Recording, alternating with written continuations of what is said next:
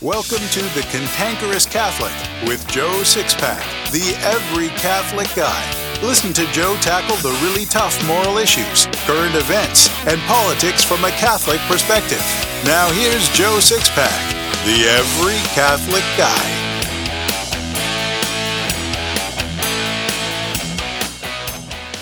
Hello, Six-Packers, and welcome to The Cantankerous Catholic, Episode 25.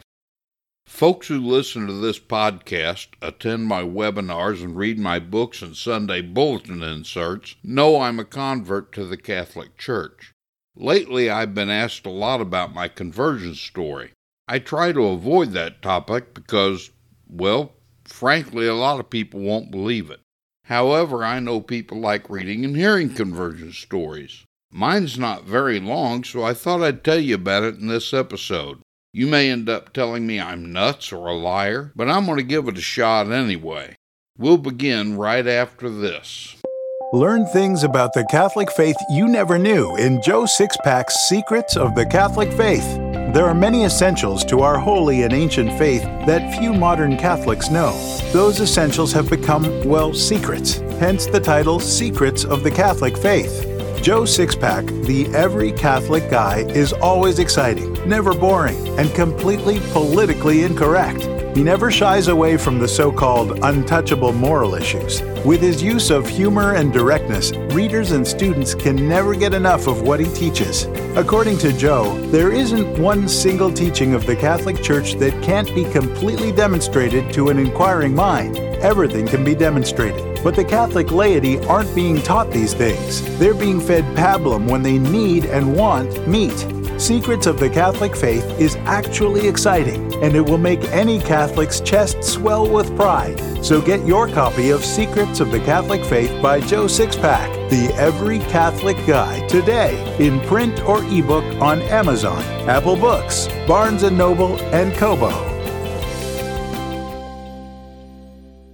I came from a vehemently anti-Catholic background because my dad was a third-generation Freemason. I became a fourth-generation Mason myself, but my journey to Catholicism actually began years before I became a Mason. When I was a kid living in the St. Louis area, my dad and his best friend became Masons together. Dad's best friend was a Catholic, so he had no business becoming a Mason, but I didn't know that then. Yet it was he who started me on the journey to the church. Sort of. I don't know how he justified being a Mason, since the church forbids this because Masonry is an enemy of the church, but he was one nonetheless. For this discussion, let's just call my dad's friend Tom. Around 1969 or 70, Tom got some form of cancer. He died in the hospital.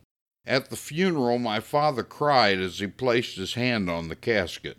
It was one of only 2 times I'd ever seen my father cry.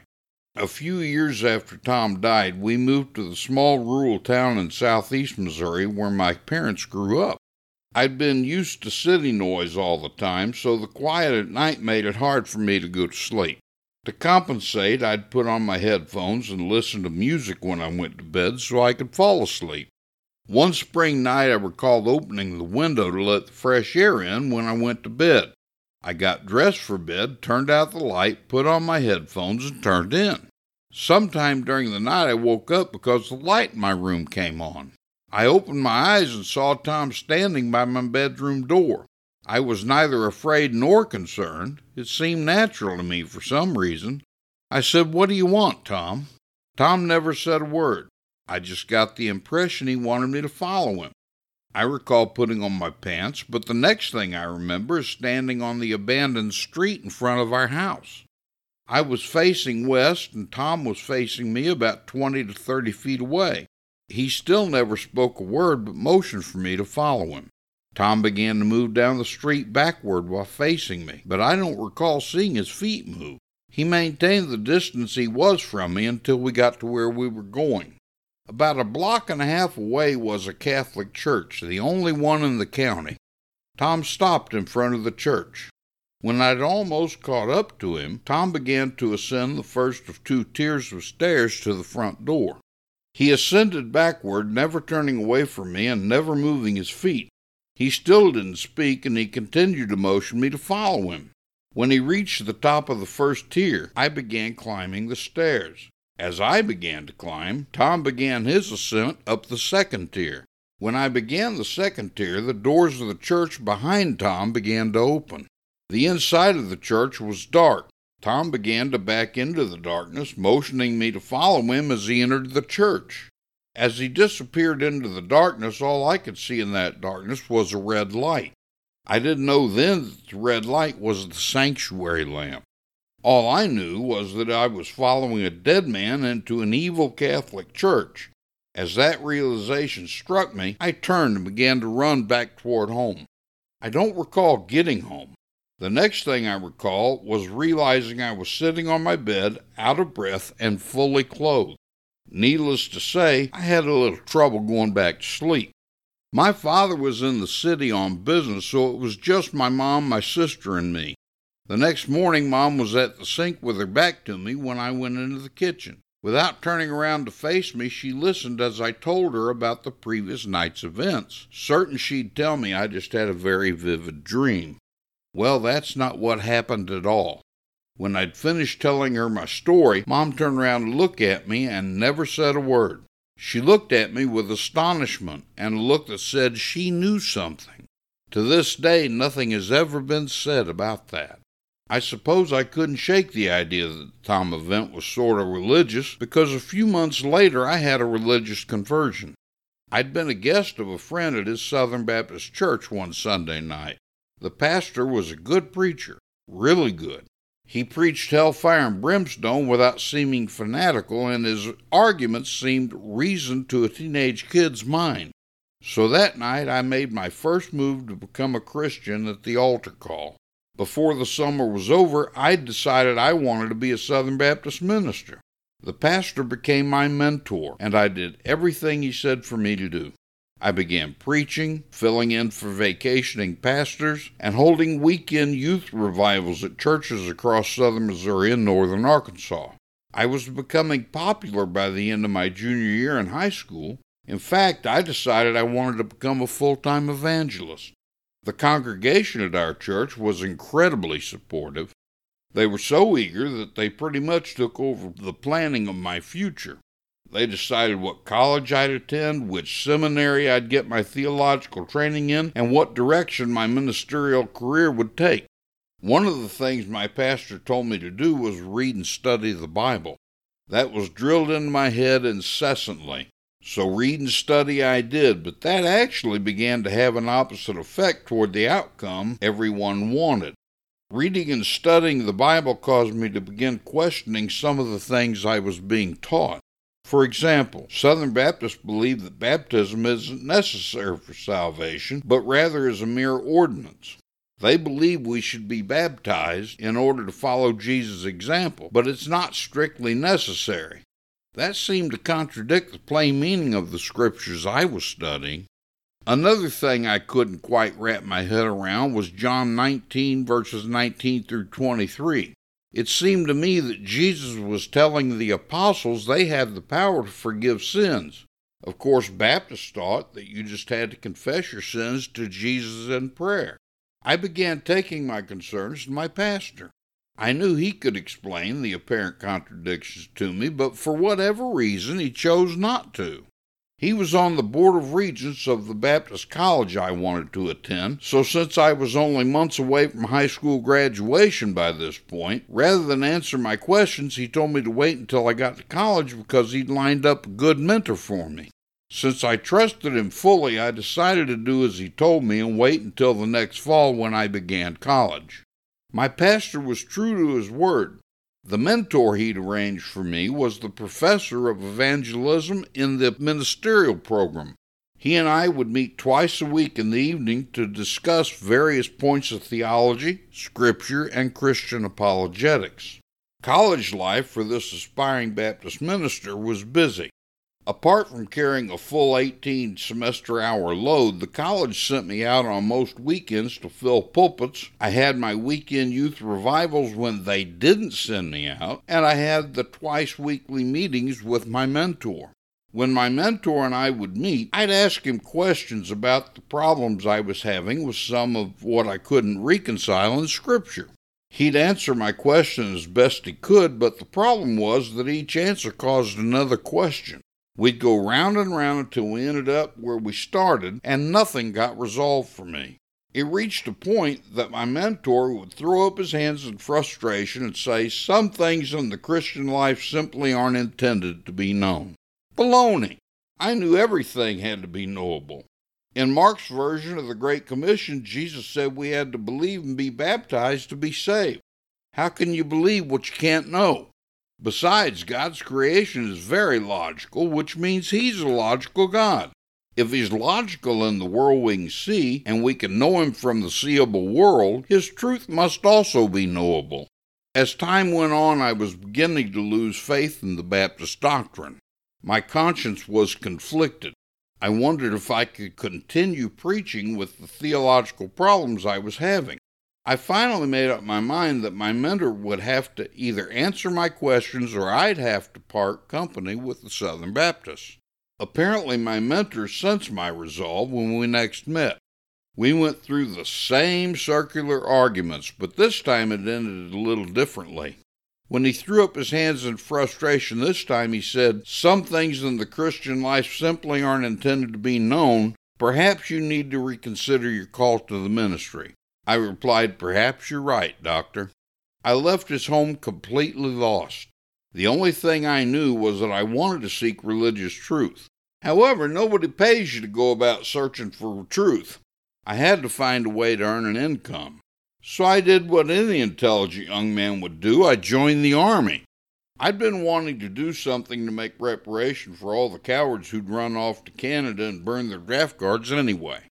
After completing my training and being assigned to my permanent duty station, I began looking into all the mainline Protestant churches.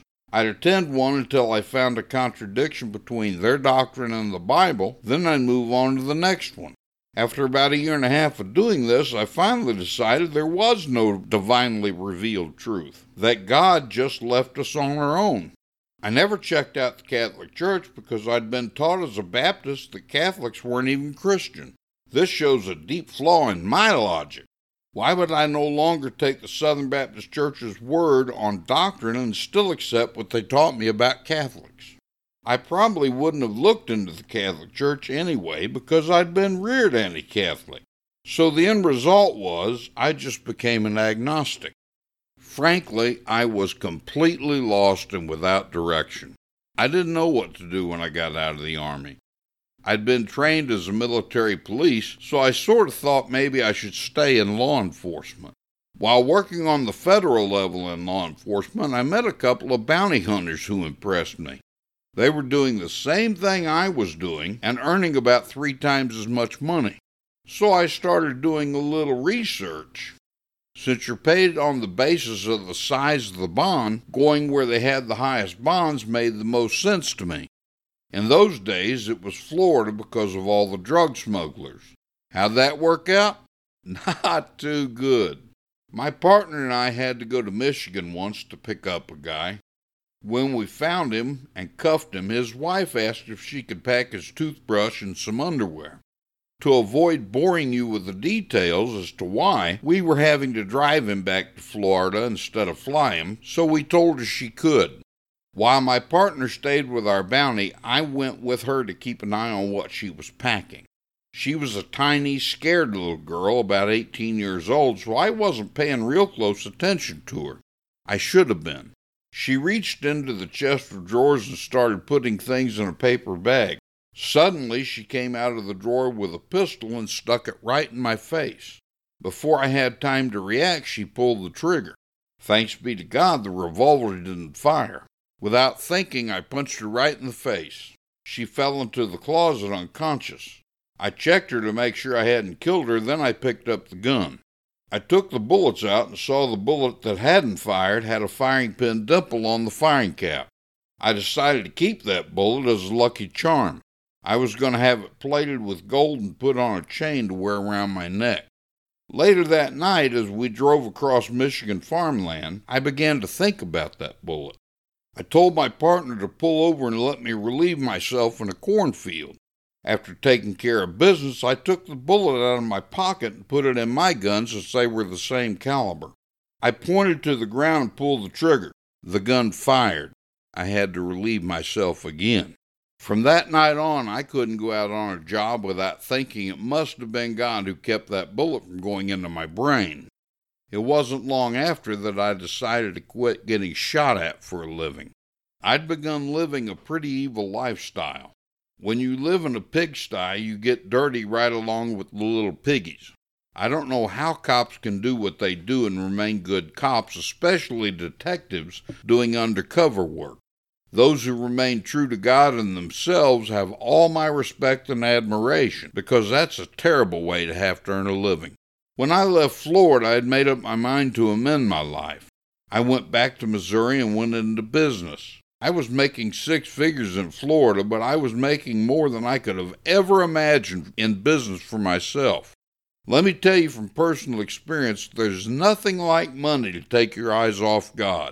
The more money I made, the more money I wanted. With money came power and influence.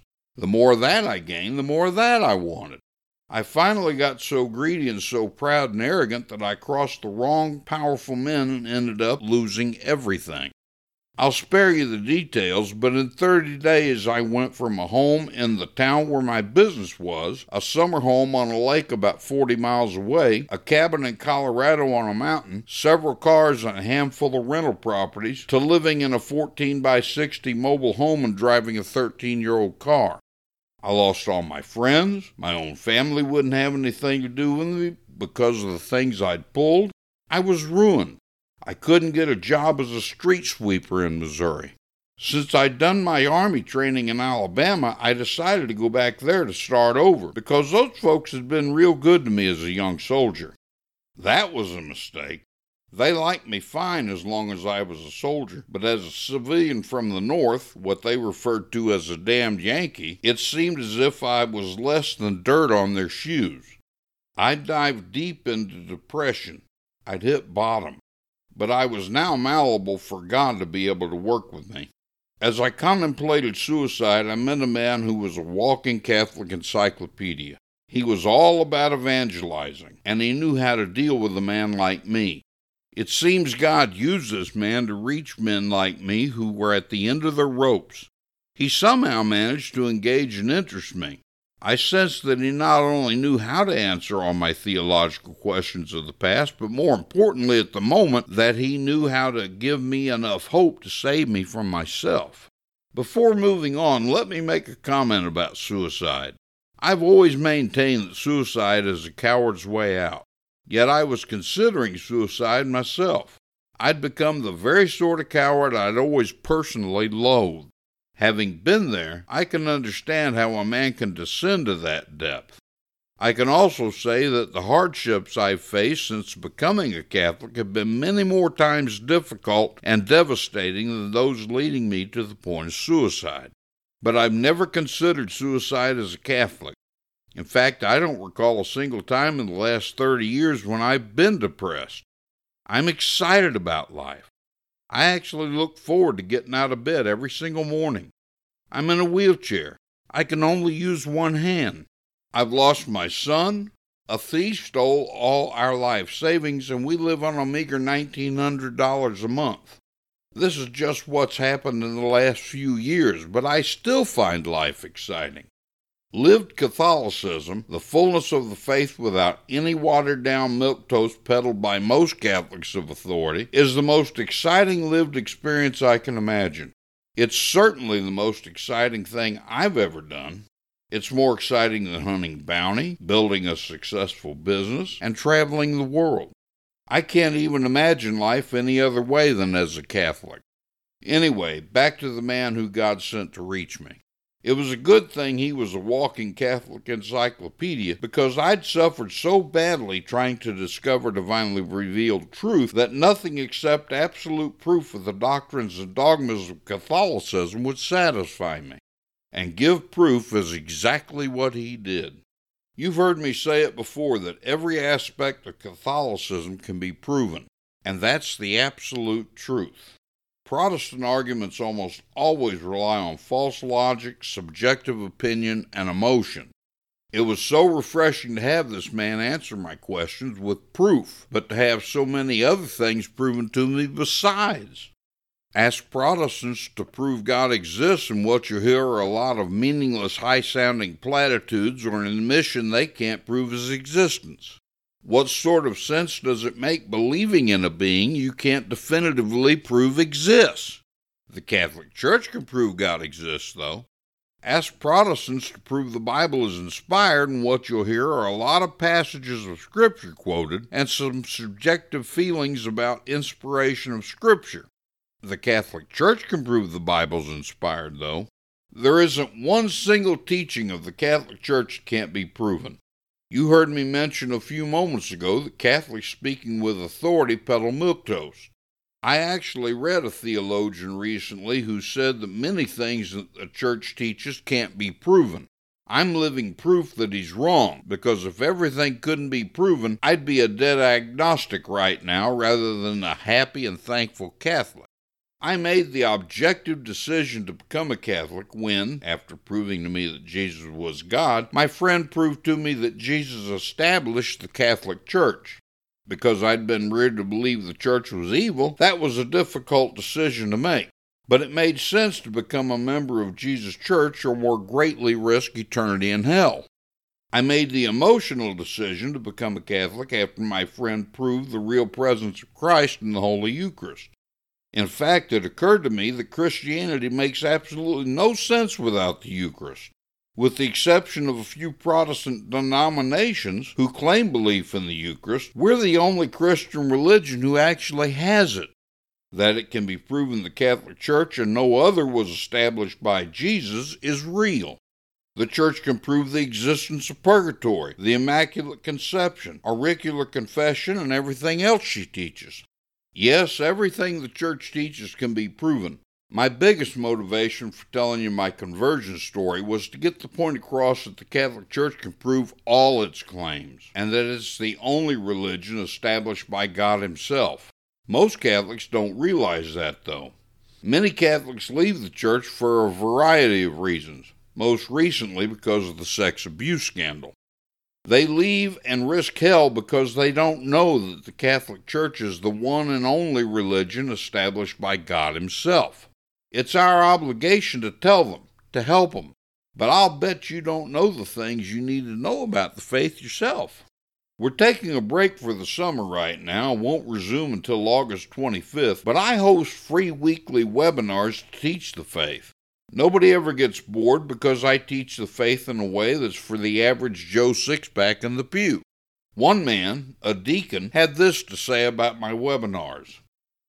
This was the first full webinar I've sat through. I was amazed when you said it was time for questions. It just blew me away as I didn't think an hour had gone by already. So I'd have never guessed that an hour would have gone by. It was amazing. I was totally shocked. You have me sucked in. It was a great experience for me. Thank you for everything you do. A layperson had this to say.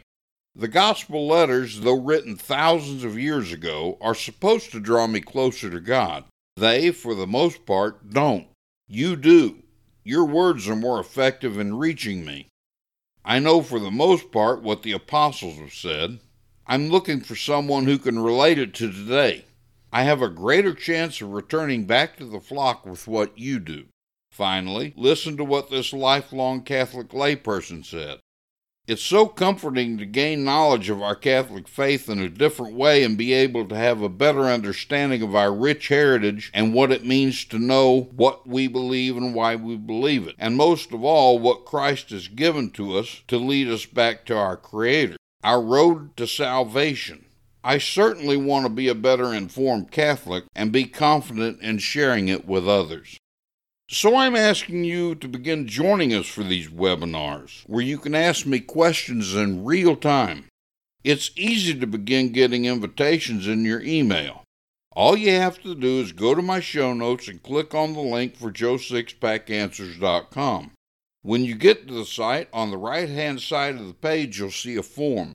Enter your name and email. You'll begin to get a short lesson email course every 3 days in your inbox. When we begin the webinars again at the end of August, you'll begin to get invitations each week. Don't wait until later just because August is 2 months away. If you do that, you'll forget. That's just human nature. So go to my show notes right now and click the joesixpackanswers.com link. Then we'll look forward to having you join us.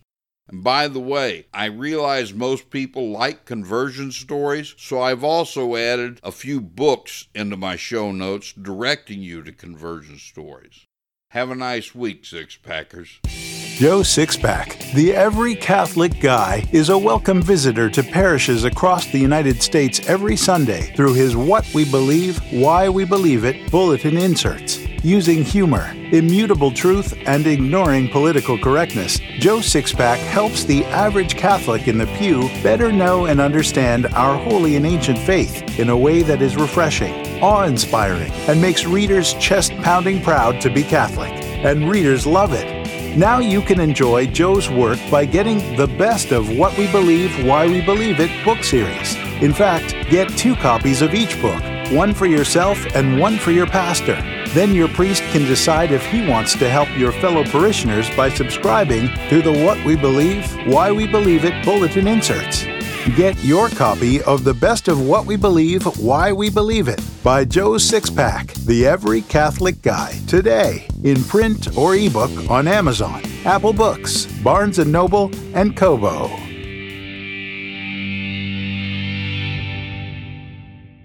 Joe Sixpack, the Every Catholic Guy, wants to make sure you're informed about all the Catholic news you need to know. Here's Joe Sixpack's top 5 Catholic news picks for this episode.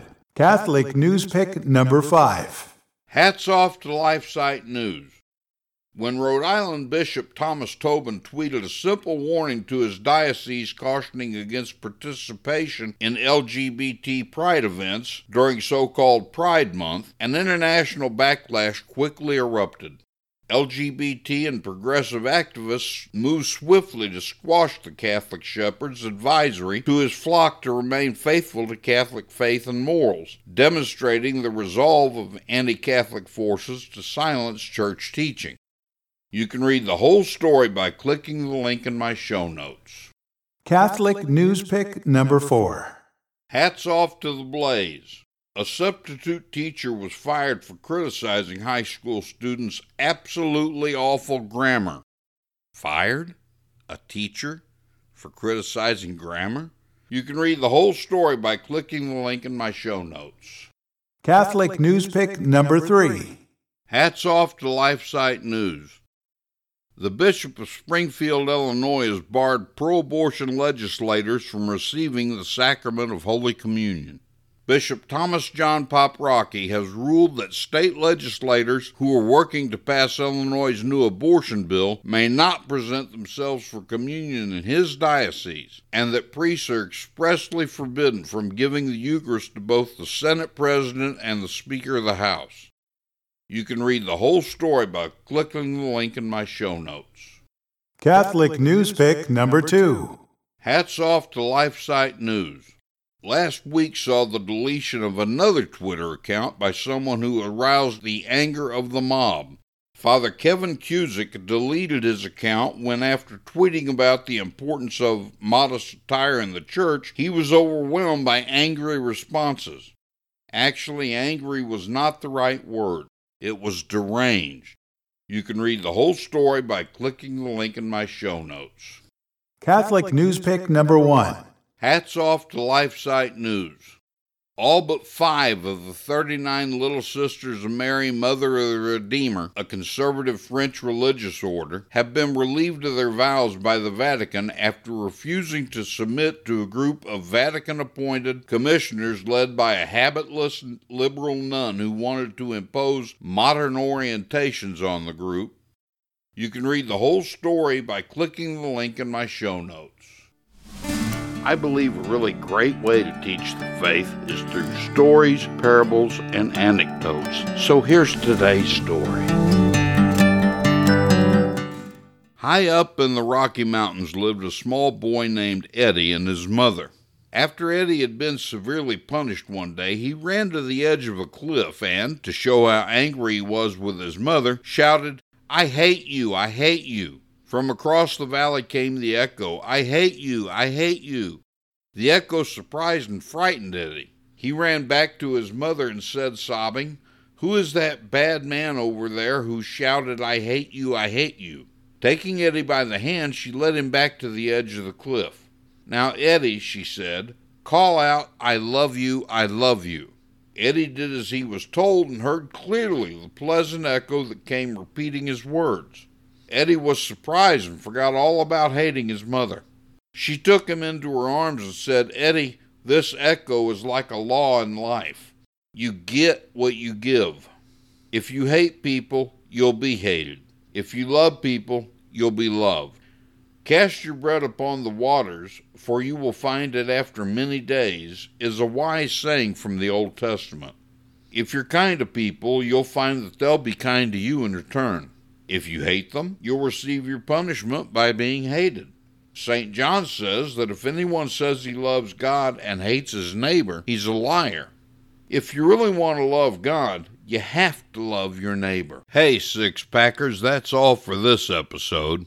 I've enjoyed having you with me. Don't forget to like me on Facebook and follow me on Twitter. The links are in my show notes. Also, remember to visit joesixpackanswers.com to sign up for my free email course. Each short lesson arrives in your inbox every 3 days. We also have the Cantankerous Catholic social media group you can join to discuss anything about Catholicism, our country, or anything else on your mind. I visit the page every day. The link's also in my show notes. There are lots of other neat things of interest in my show notes, too. You can find them at cantankerouscatholic.com. And remember to live by the Joe Sixpack battle cry. Comfort and conviction don't live on the same block. This has been The Cantankerous Catholic with Joe Sixpack, the Every Catholic Guy. Thanks for subscribing, and be sure to visit cantankerouscatholic.com to get your free copy of Joe's popular book, The Best of What We Believe, Why We Believe It.